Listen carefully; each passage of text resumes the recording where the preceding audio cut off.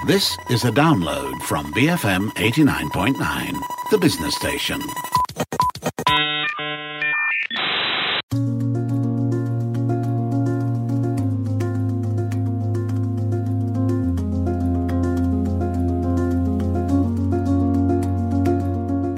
BFM 89.9, the business station. This is Matt Splained and I'm Rich Bradbury. We're exploring the freaky side of AI and robotics on Matt Splained as Matt Armitage tries to explain why science is slick. And I always get a little bit worried when I use the word freaky and Matt in the same sentence. But Matt, let's get your scary AI stories out of the way first. I think they're all scary this week, but let's go with scary robot story first. So one of the ways that humans get fitter, of course, is to work out. You know, we can run and walk and do yoga, and of course we can build our muscles by lifting weights. We take it for granted, though, that machines, robots especially, are made to be as fit and strong as they can be, so, you know, pretty much out of the box. But what if we were able to give machines the same evolutionary tools that we have, that ability to get stronger and fitter, to improve over time? Because it's something that we already expect from artificial intelligence. With AI, that's kind of the whole point. So why would we put limits and constraints on the machine bodies that we wouldn't and don't put on their intelligence? Maybe it's because in any movie or TV show where that happens, things don't go well for people, Matt. Those are just cowardly details. You know, you've got to take risks in this life. A team of roboticists at the University of Chicago has come up with a soft gel that hardens like a muscle under pressure. Now, it's made out of a cellulose mixture that's embedded with nanoparticles of zinc oxide. And when vibrated, the nanoparticles emit an electrical charge, and that charge turns the gel into a polymer, which gains strength as it's shaken. Wait, other than scaring people and giving you something to laugh about, what real-world use does this have? Well, admittedly, the idea of robots working out in the park in the morning as they plot their machine uprising does kind of amuse me. But at the moment, the changes to those robot muscles are permanent. The gel hardens in the way the movements or the vibrations are made. So in human terms, it's a bit like someone who makes their shoulders and chest massive, but doesn't bother with their arms. So the team is trying to engineer a way to make these changes reversible. Currently, robots using the gel can or do become stronger as they perform repetitive tasks. But as I said, those muscles stay hardened to suit that specific task. If you can reverse that process, then those machines can shed that strength and they can rebuild it in ways that will then suit another task, which makes them, of course, much more adaptable. I mean, I've got a feeling that this episode is heading into unpleasant lands. Would you like a nice, reassuring story about honeybees? Yeah, absolutely, please. You know, sweeten me up a little bit, please. Okay, honeybees and sinister robots it is. Of course. Now, we all know honeybees. They fly around, they land on flowers, and they collect the nectar, also gathering and spreading pollen as they go. Now, we've long thought that the way that bees move from plant to plant and land on those plants is mainly due to instinct. Now, we understand some of the steps that are involved in that process. Now, this story and most of the stories for today come from New Scientist, by the way. I'll put the links up on culturepop.com. So the insects use something called optical flow that enables them to get around. Essentially, this is the rate at which things move through their field of view. So the closer you get to something, the faster it moves through your field of view. I mean, we do much the same. Signaling that now is the time that the bee should slow down and get ready to land on that delicious-looking flower. And then there's the secondary aspect, divergence. That's the change in size of the object as you move towards it, and then that would allow them to land. Well, yeah, so it was thought that these two factors combined would provide enough information for the honeybee to land and do its thing. And that's how researchers at the Delft University of Technology in the Netherlands approached the problem when they attempted to mimic the behavior with drones. See, I told you it was about scary robots. Only they found that those optical cues weren't enough. As the drones slowed and moved into land, they would simply oscillate, so they'd start to rise and fall above the thing they were starting to land on. Even by recreating that divergence aspect, the optical flow wasn't providing the drones with enough information to actually settle and land. So what do we think the honeybees are doing? Well, obviously, we don't know for sure. So the Dutch team cracked the problem by adding a machine learning component. Now, the drone doesn't just judge distance. It learns about the surface it wants to land on. It might be, a plant, the bark of a tree or a blade of grass. So it learns what that surface looks like at different distances. And that starts to make sense of the oscillations the drones were doing, because that behavior, that going up and down, can be used to build those memories about the surface textures from different heights. And with those combinations of information, the team was able to land the drones smoothly. So that's what the honeybees are doing? Well, we don't know, but the Dutch researchers can only conjecture. They think the bees may do something similar. A team at the Westphalian University of Applied Sciences in Germany is doing some tests based on those learnings. And they've observed that honeybees that enter a new environment go through what does appear to be a learning phase. So they also want to find out if the bees do their own version of that oscillating behavior above new plants, which may indicate that they're creating mental maps of surface texture in the same ways as the drones. What would the next step of that understanding be? Well, you got me. That brings me to another story, also about honeybees. So one of the big things at CES, the Consumer Fair in Las Vegas a few years ago, was insect-like robotics. And when I say big, I mean actually genuinely big. There were enormous insectoid robots, and the whole thing had to be housed outdoors in one of the car parks. So I only saw the videos, and that was enough to frighten me.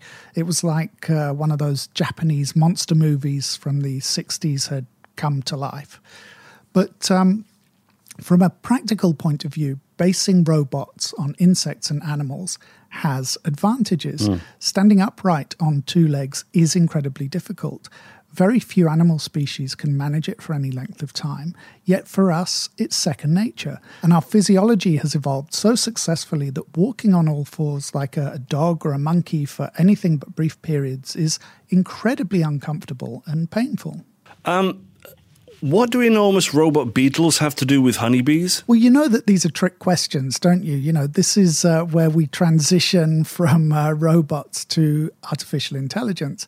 In the same way that insectoid robots are easier to create than humanoid ones, the same may be true of artificial intelligence.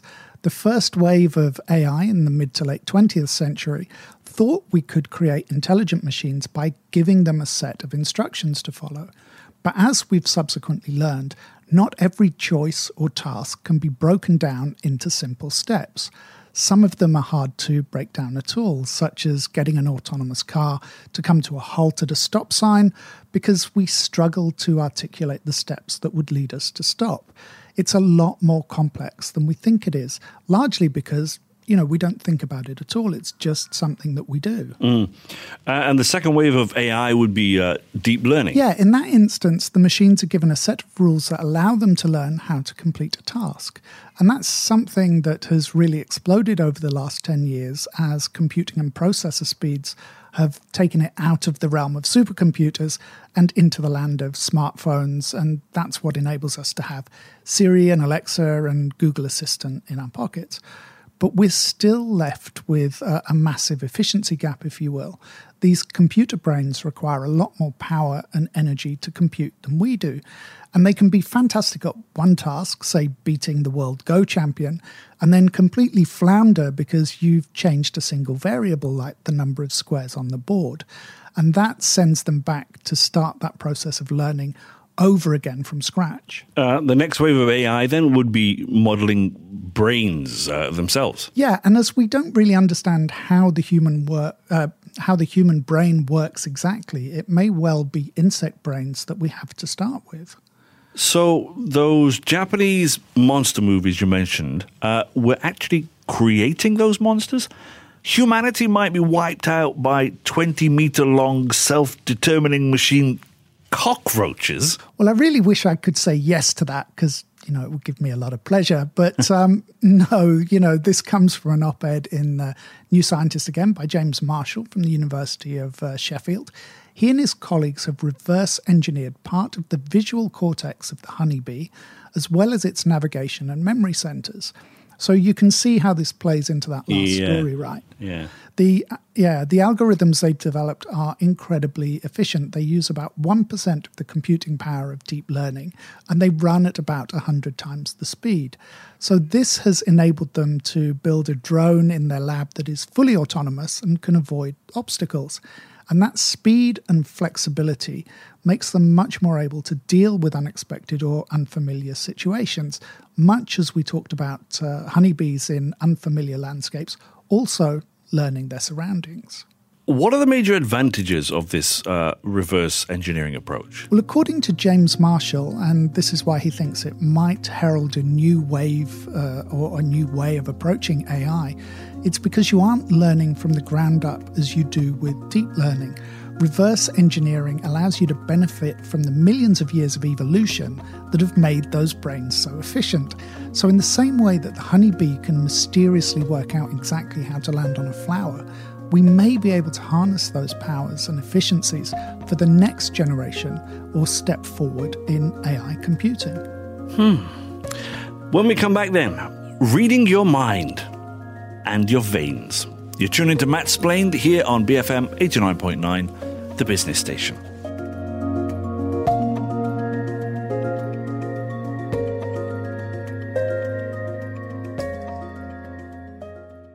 Burning for more. BFM 89.9, the business station.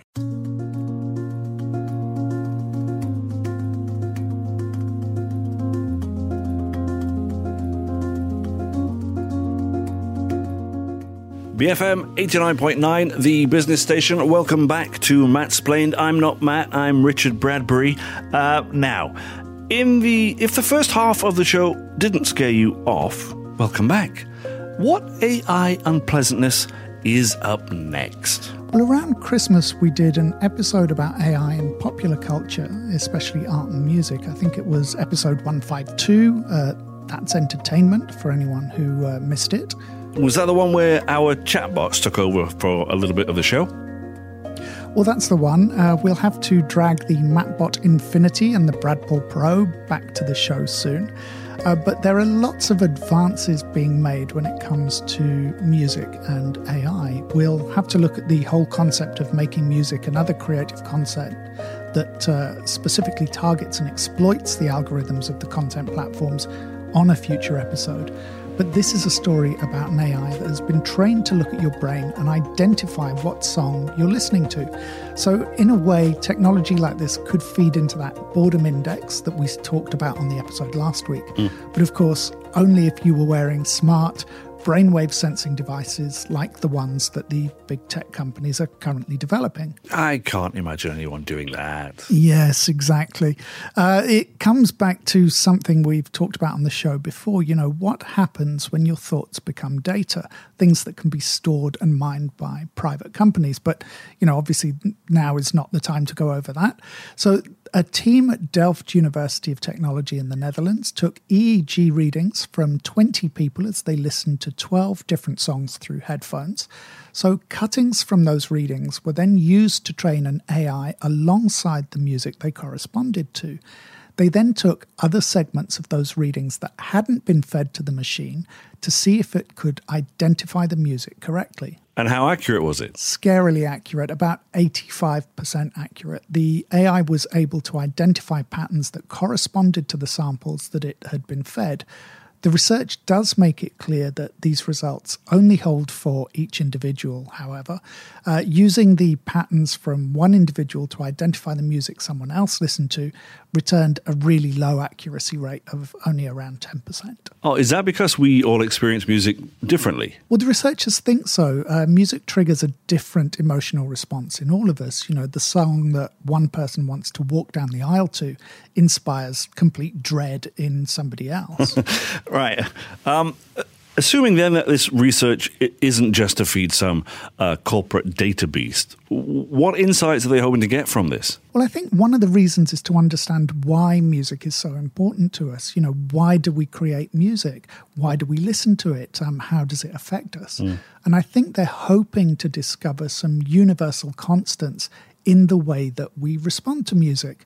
But music itself is really only one aspect of this whole kind of emotional model. In the past, we've talked about AI being used to generate art. So recently, there's been a lot of talk about NFTs, non-fungible tokens, which can be used as a kind of crypto-based authenticity certificate by a new wave of digital artists. Now, that's all incredibly complicated, so we'll talk about that on an episode in a few weeks' time. But what I want to get to now is the way that AI is muscling its way into the art appreciation scene. As in writing reviews of artworks? Well, not quite, but sort of, if that's any kind of an answer. The traditional approach for an AI to look at an artwork would be to treat it like one of those capture verification modules that we all do online, you know, to try and describe what's going on. So, for example, vase with 12 flowers, lots of yellow. That might be an accurate description of Van Gogh's sunflowers, but it completely misses what we feel about that piece.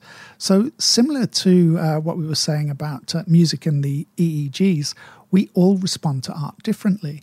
Researchers at Stanford University built a data set of artworks. Around 6,000 people were then asked to write their opinions about pieces of art in the Artemis data set and include a short description of the piece they were looking at. Each piece was analysed and commented on by at least 5 people, and that's the information that was used to train this AI. Yeah, but if everyone's response to an artwork is different, then couldn't the machine just get away with writing anything about the emotions as long as the caption was factually accurate? Well, in theory, yes. You know, the team themselves acknowledge that, of course, there's no right answer. It's very subjective. But you will probably see some trends emerge from that data. So the people that find Rothko's soothing, for example, the people who find Gilbert and George unsettling, not many people are likely to describe Munch's The Scream as calming and peaceful. So what the team wanted to see was if the machine could pass off its opinions and descriptions as believable, you know, a kind of art history Turing test.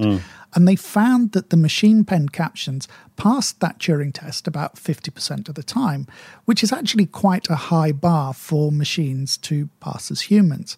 So the Stanford team hopes that over time this is going to improve. The data has been made open source, so other researchers can now use and improve on the research that they've started. Right. I mean, it's great that a machine can pass as a human art critic. But again, it comes back to why? Well, music and art are things that we have these very visceral reactions to. Those insights may make it easier for machines to interact with us in the future in ways that we find more palatable.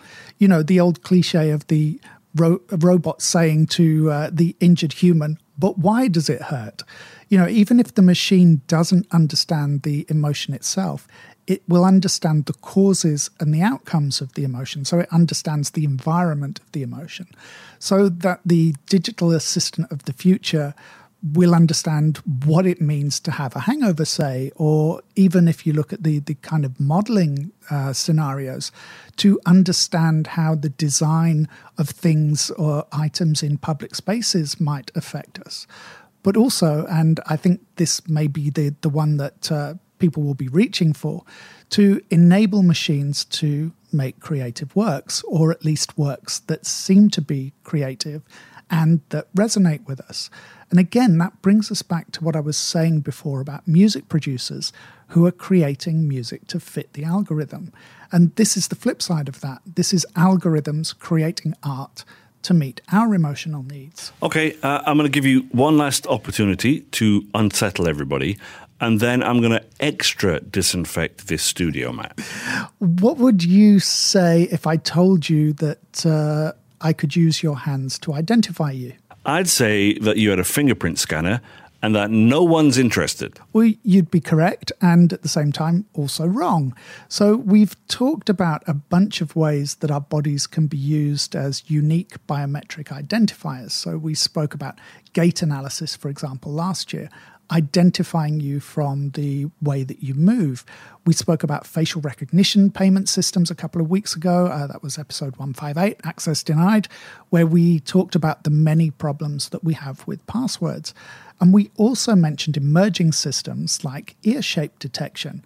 But it turns out that the pattern of veins on the back of your hand is also unique.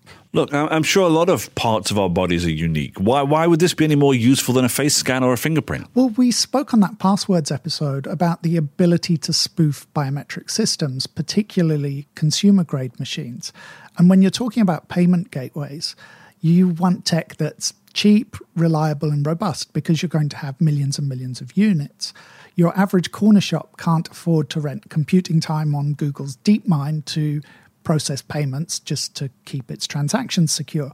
So we spoke about being able to trick some facial recognition systems with a photo, or lift a fingerprint and use it on a fingerprint scanner. The vein reading system uses technologies that are already in many of our phones, such as infrared sensors and LiDAR. So the camera lens is actually able to separate veins and tissue. And that's what this system looks for. It looks at the pattern of the blood in your veins. And that makes it something that's very hard to spoof or to duplicate. And just how accurate are we talking then? Well, the model was developed by a team at the University of New South Wales in Australia. For the 35 volunteers they tested, the system was actually 99.8% accurate, which is pretty incredible. It certainly beats Sex Panther cologne, which 60% of the time works every time. I'll apologise for that. I watched Anchorman again last week. In the case of payment technologies, it's much easier to wave your hand at a camera than wait for it to settle and process your face. And of course, in these touch skeptic times, it avoids having to touch a sensor with your hand, which is, of course, what fingerprint scanners rely on. So one of the applications that the makers think it could be used for is those digital smart locks. A camera that looks at the back of your hand as you turn the handle. But another application is a little bit more unsettling. It could potentially be linked to CCTV cameras in the street or anywhere really, identifying your swinging hand as you stroll past. Well, you know how to make somebody feel good about themselves at the end of a show, don't you? I do my best. Thanks very much for that, of course. That was Matt Armitage on Matt Splained here on BFM 89.9. You can find Matt on Instagram and Twitter at CultureMatt. You can also head over to culturepop.com for transcripts of these shows and information about Culture Pop and its consulting services. Thanks again, I'm Matt Armitage. My name is Rich Bradbury for BFM 89.9, the business station.